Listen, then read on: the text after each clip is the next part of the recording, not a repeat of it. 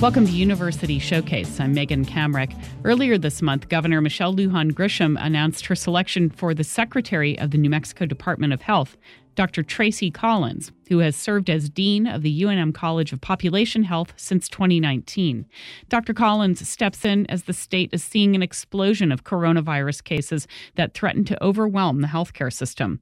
She brings in expertise in health disparities that have been exacerbated by the global pandemic.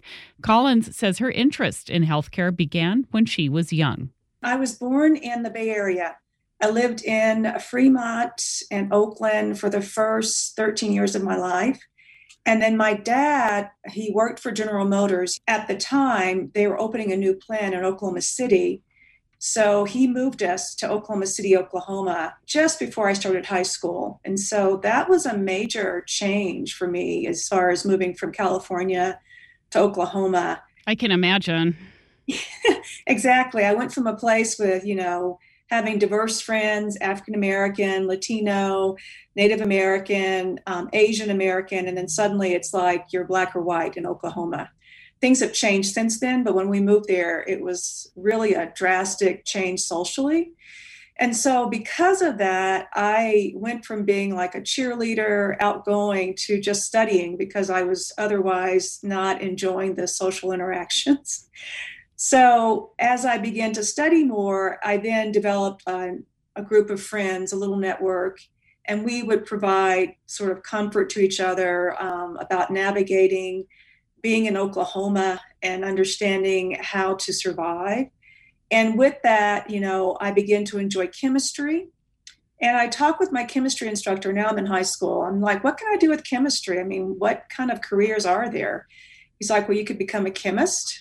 And he says, or you could go to med school. And I was thinking, that could be an option for me. And so that was one sort of, this might be what you think about doing moment. Another for me was when my mother had a major illness and she wasn't getting good care. They thought that she was drug seeking. And as an African-American woman, she kept showing up with abdominal pain. Well, as it turns out, she decided that because she couldn't get good care in Oklahoma, that she was going to go stay with her older sister, who was the head nurse at a hospital in Monroe, Louisiana, which is where my mom is from. But on her flight to go to Louisiana to be with my aunt, during the layover, people noticed that she looked a little dusky and she was moaning and groaning and that she just didn't look right. So they had the ambulance come and pick her up, and she had emergency surgery. So she had a small bowel obstruction from something that's a rare or slow-growing tumor called a carcinoid. And that was the reason for multiple trips to the ED to try and get help. And they thought she was drug-seeking when, in fact, she did have something underlying that was causing her pain. And had they listened to her, the outcome could have been different. But we were basically forced to drive back and forth every weekend from Oklahoma City to Denton, Texas. That's where her layover was as she tried to get down to Monroe to see her, because she had about 6 surgeries and it took her about 3 months to recover. And then that was the initial recovery. Once she got back to Oklahoma, it was still a prolonged course, but she began to get better. But it was just, for me, I thought, if I ever become a physician, I'm going to do my best to listen to my patients. And how did you decide to move into healthcare policy? Yeah, so as I was finishing up my internal medicine residency in Tulsa, Oklahoma, I really enjoyed seeing patients, but I really wanted to have an impact on how we deliver care. So I talked with some folks and I learned about a general medicine fellowship. And at the time, there were 2 big programs, Johns Hopkins and Harvard. I was fortunate to be accepted into both programs and decided that I loved Boston, so I decided to go to Harvard. And so that experience gave me exposure to how we determine what are efficacious treatments. So getting a master's in public health and then learning more about educating the future workforce and continuing to see patients. And so that was my initial move towards policy. And so as I grew my research career and moved from Boston to Houston to Minnesota, and then down to Wichita, Kansas to chair a Department of Preventive Medicine and Public Health, it was during my time there that I decided I wanted to further my education a bit more.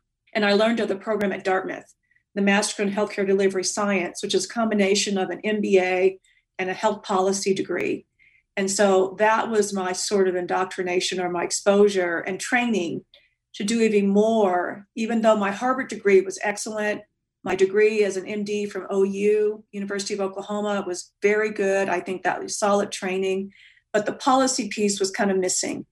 And so I feel like now that I've had training at Dartmouth, I'm prepared to really begin to look at policy issues and make a difference in that way.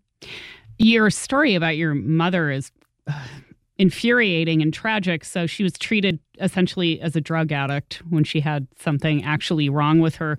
As you moved through getting your degree and moving into practicing medicine and then into policy, how much did you see that your own individual experience was replicated systemically? Unfortunately, I saw it more than I wanted to. I mean, good examples of that are patients with sickle cell disease who are in crisis and they're in pain. And oftentimes they have to really struggle to receive pain meds because they're perceived as seeking drugs. And there are studies out there that have highlighted that your race and to some extent your gender will influence how a physician might perceive you when you're in pain and how likely they are to actually prescribe narcotics to help you. Now, we are on the other side of this whole opioid epidemic, and there are issues there, but minority patients in general, from persons from communities of color, are typically perceived as drug seeking when in fact they actually have pain. How did you migrate into population health? Was that all of a piece of what you were focusing on with your degrees? It was, as I've done research looking at peripheral artery disease, exercise, getting people to walk to improve their lower extremity function and how far they can walk. One of the pieces of that is to understand what are some of the barriers that patients might experience to getting good exercise, to eating right.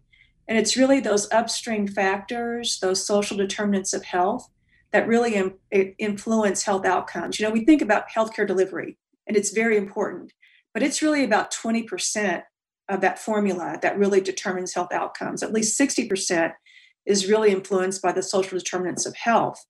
So as I was at Dartmouth finishing up my master's in healthcare delivery science, I started to think about, preventive medicine is important, but population health and really making a difference in the social determinants of health is important to me. And it's going to matter for me if I'm going to make a difference as a clinician, as a public health practitioner. So that's how I got interested in population health, because I see it as a partnership between public health and healthcare delivery. Give us a definition of population health. I shouldn't assume people know what that is.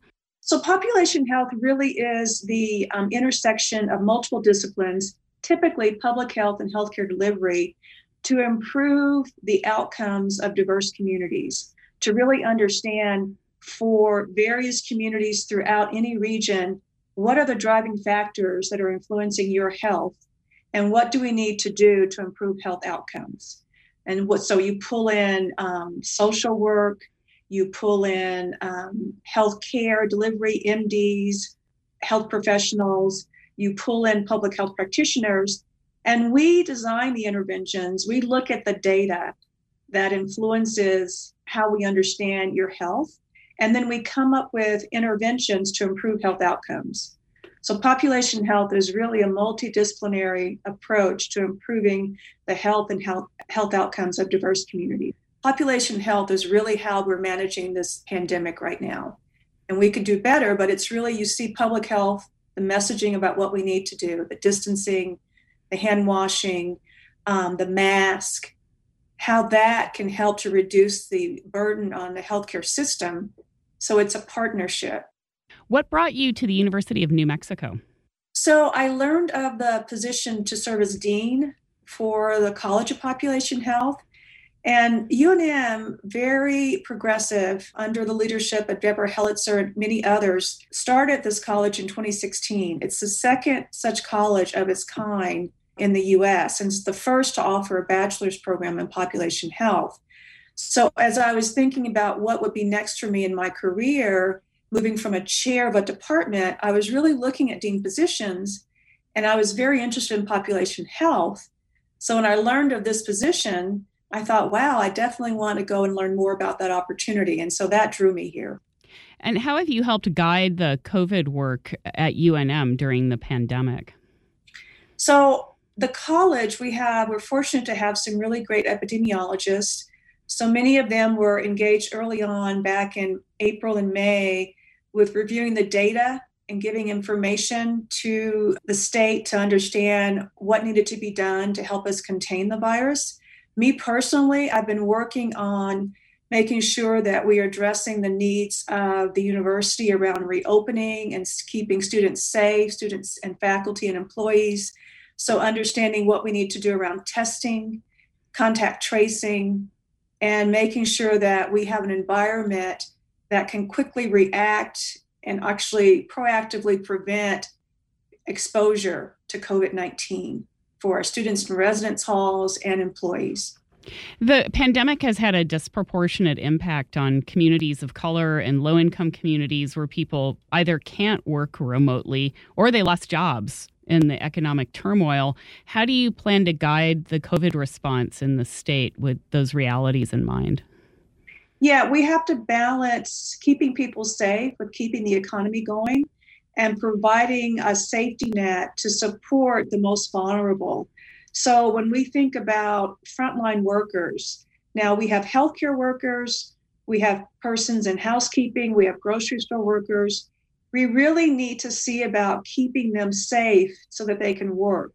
So making sure they have the proper mask, that they can cover their eyes, that we're providing them with what they need to remain safe while they're still working. So I think both things need to happen. It's really safety, but also keeping the economy going. Because as you've mentioned, it's communities of color that have been hit hardest by this. So when we think about N95s, we definitely want to make sure our healthcare workers have those. But there are other workers who also would benefit from having those, restaurant workers, and the face shields or goggles, because the virus can be, you can contact it through your eyes. So it's not just your nose and mouth. You also need to protect your eyes. And New Mexico was really doing well for a long time in controlling the virus spread. Now we're seeing record case numbers that threaten to overwhelm our healthcare system. Do you have a sense of why this is happening and how much DOH or other state agencies can help bring it back under control? Yes, as we look at the data, you've got the shopping, you've got private gatherings, and most recently looking at sort of dining indoors. And so what we have to do is figure out, okay, let's at least try and contain this for at least the next 2 weeks, and then figure out how we can open up businesses, other entities safely while keeping people from contracting this. So the private gatherings, if we could get people, I know this is so difficult, we're all tired of COVID, but if people could hang on through this holiday season and refrain from having large gatherings and, minimize the number of people to your home circle, the people you live with anyway, that's going to help us. And just minimizing exposure. Don't get out and about unless you have to, unless you have a doctor's appointment. And if you can, do that via telephone if you can. And wearing your mask, distancing, good ventilation in your home, all of these things can help. There's been a real challenge in this pandemic with public health messaging, and there's so much misinformation. Do you have some thoughts about how we can more effectively message for people to understand how serious this is? I've been reading stories over the last week of, these poor nurses in ICUs treating dying patients who are either full of regret that they didn't take this seriously or they're just angry that it's real. And something's not working and I don't know what we can do. It's an excellent point, and it almost requires sitting down with the people who are convinced that this is not real and having a dialogue with them, because, we have the messaging out there. If you drive down the highway, there's messaging about, wear a mask, 6 feet apart at least. People need to realize this virus is serious. we've lost nearly 250,000 Americans. And even if you've not died from this, you could have long-term complications. It's not a benign situation. Now, the people who recover, good for them, but that's not everyone. There are people who really suffer and then losing a loved one. So you're right. We definitely need to continue to identify ways of getting the naysayers engaged and helping them understand, we really need to come together on this. And if you're not worried about your health, I'm sure you're worried about your pocketbook. So at the very least, the more we can do to wear masks, to de-densify, space where people are, where it's enclosed, the better off we'll be. And that's for everyone. This is not ideological. This is not about a certain political party. COVID could care less about who you are or what you think. It's there and it's real. One of my colleagues recently needed to go get a test, and I, over the past 2 months, have gotten tests, and it had been fairly easy to register the same day, go to a DOH site, get your results in about 24 hours. She had to drive all the way to Santa Fe last week to get a test. I'm wondering if that's happening, what we can do to ensure that we have robust testing and contact tracing. I think we're in a good place right now with testing, but as the cases grow, our needs are going to grow. And so I think with the new administration coming in, although we really don't want to wait till January, more work is going to happen. I actually have been tested twice, and I was fortunate to get my results within 24 hours, and I didn't have to wait. So obviously, we're in a situation right now where more people are being tested and the needs are growing, and we're going to have to adjust to meet those needs, for sure. What are some of the other things you hope to work on as DOH secretary? There are issues around cannabis. There are issues around sites, long-term care facilities. There are a lot of needs that I'm getting up to speed on. And as I move into the office, I will know more of what I need to focus on. Fortunately, I have people who've been there for quite some time now who I can work with, some really great people who'll be working to get me up to speed on the things that we need to address. There's border health issues. There's a lot to do, and it's kind of diverse. I'm Megan Kamrick, and this is University Showcase on KUNM. That was Dr. Tracy Collins. She's Dean of the UNM College of Population Health, and in December, she will become Secretary of the New Mexico Department of Health. The pandemic is also the subject of a new course offered this fall by Professor Chris Duvall, chair of the Department of Geography and Environmental Studies. He says it offers a perfect teachable moment.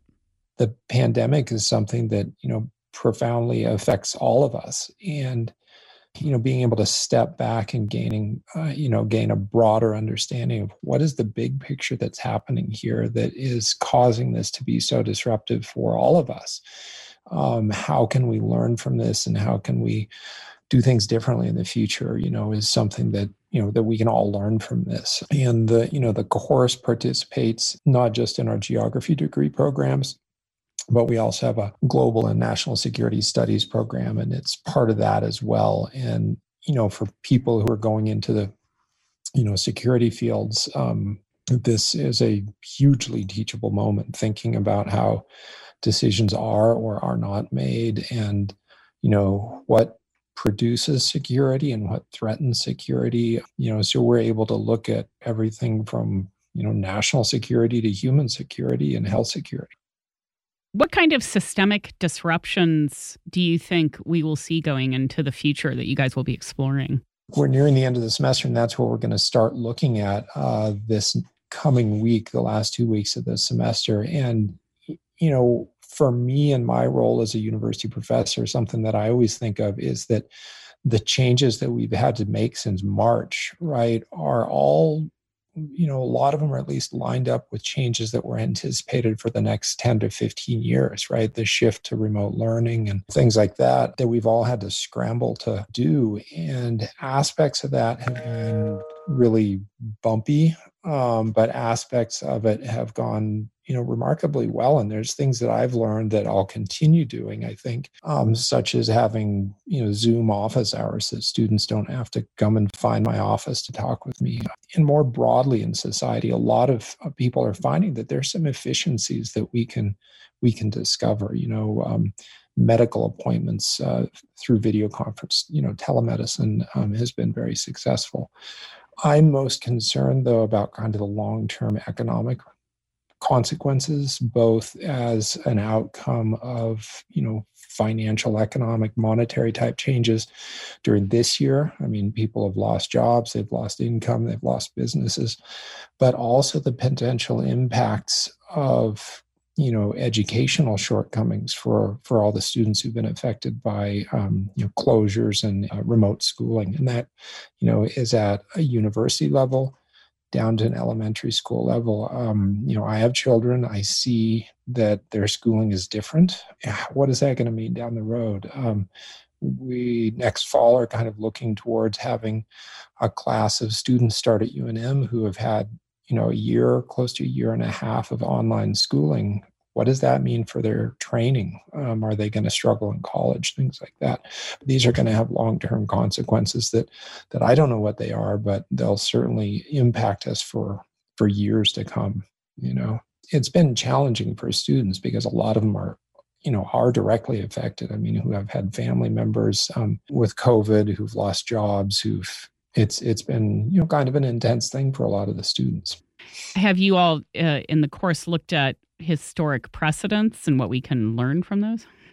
Yeah, we looked a little bit at the 1918 pandemic, just kind of as a kind of a historical setting for kind of pandemic thought over the last century. We looked also at a number of other what are called zoonotic diseases. So, some of these have been pandemic or epidemic, but a lot of them are very localized or relatively localized. Things like sleeping sickness in Africa or Lyme disease in North America, things like that.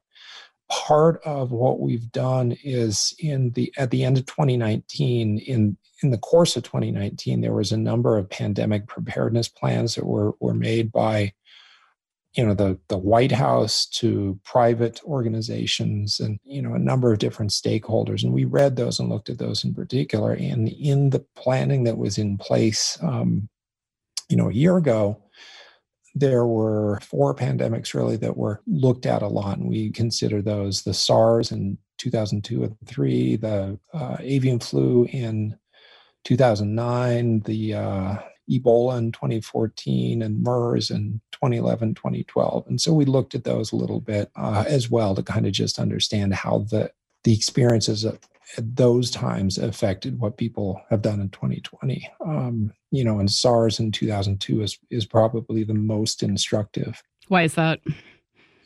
Well, because it started in China. And, the Chinese government learned from the response, the world learned from the response, and the Chinese government acted very differently in early 2020 than they did with respect to the SARS outbreak in 2002 and 3. One viewpoint has been that, China concealed everything in early 2020, and so therefore there was not an appropriate response globally. That's pretty clearly not true, simply based on understanding, China's response to the original SARS epidemic and what they learned from it. There was a very narrow instance of a doctor in Wuhan basically being told to not say anything. But that was the local level, Communist Party basically, and they tried to hide what was going on. But once broader level of authorities, understood what was going on, they opened up and they made evidence available very quickly. They had the genome of the virus available by the end of January and things like that. And so, obviously there's always things that could have been done differently. And, that guy should have been listened to. But in the big picture, compared to 2002, 2003, China responded very differently. What are you hoping students will take away from this course? What I'm hoping is that they take away the ability to not just say, well, I think this should have happened, but say, well, actually, we know that this study was done by the World Health Organization that shows that these events happened and were responded to in this way, and therefore it didn't make an effective global response to what was going on. So they can have some, actual source material, I guess, if you will, to support what they think or what they hear around them or challenge. But then I also want them to get kind of some of the basic ideas of thinking about what makes human security, right? Have freedom from fear, freedom from want, and how, illnesses can produce those threats, but also how, governments and civil society can reduce those threats as well. We live in an eminently teachable moment here, and the U.S. response has been, kind of textbook for bad response in trying to see why that's been the case, rather than just, yelling in the political chaos that we sometimes live in, being able to say, well, this is the reason why. This is the economic theory for how pandemics work and the trade-off between, health and economics, for instance. We can understand this. People have studied this for years, and there's really good understanding of, these sort of variables and these theories that underlie the responses that people have or haven't done within the pandemic. Did you find that some of the students had certain theories or ideas that were debunked as they drilled down in your course? Yeah, I mean, the idea that there is a trade-off between economy and health, for instance, that it's either this or that, is not founded in economic theory, right? There is a trade-off, but you have to kind of understand the short versus the long term. A lot of the political arguments are easily debunkable. The idea that economy and public health are just either or is really inaccurate. And a lot of the arguments or presentations that have been made in political context are really focused on the immediate short term. And that kind of sacrifices the long term, right? Both in terms of health and economics. And so those sort of arguments that come up in political context, are easy to debunk. And I just mentioned the SARS experience in 2002 that, provides us a clear understanding of how governments have responded in the past as a basis for evaluating why might or might not respond in a certain way in the present. So there's the political arguments. Many of them have been really poorly founded. I was curious what their final projects were. Did you ask them to solve the pandemic? Or Well, there's two things. There's graduate students and undergraduate students in the course. And so they have slightly different things they're doing. The graduate students, I've asked them to compare 3 different countries to kind of assess the responses and experiences of those countries and how that helps us, understand the processes at hand. And so they're making comparisons based on the wealth of the country and the political structures and things like that.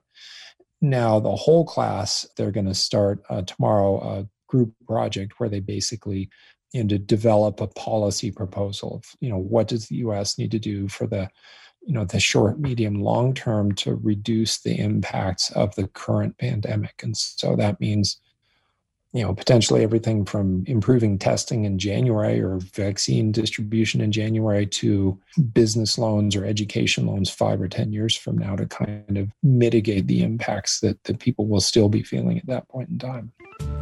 That was Chris Duvall, chair of the Department of Geography and Environmental Studies at UNM. You can find this episode and all our episodes at kunm.org. Thanks to Associate Professor David Bashwiner for our theme music. I'm Megan Kamerick. Thanks for listening to University Showcase.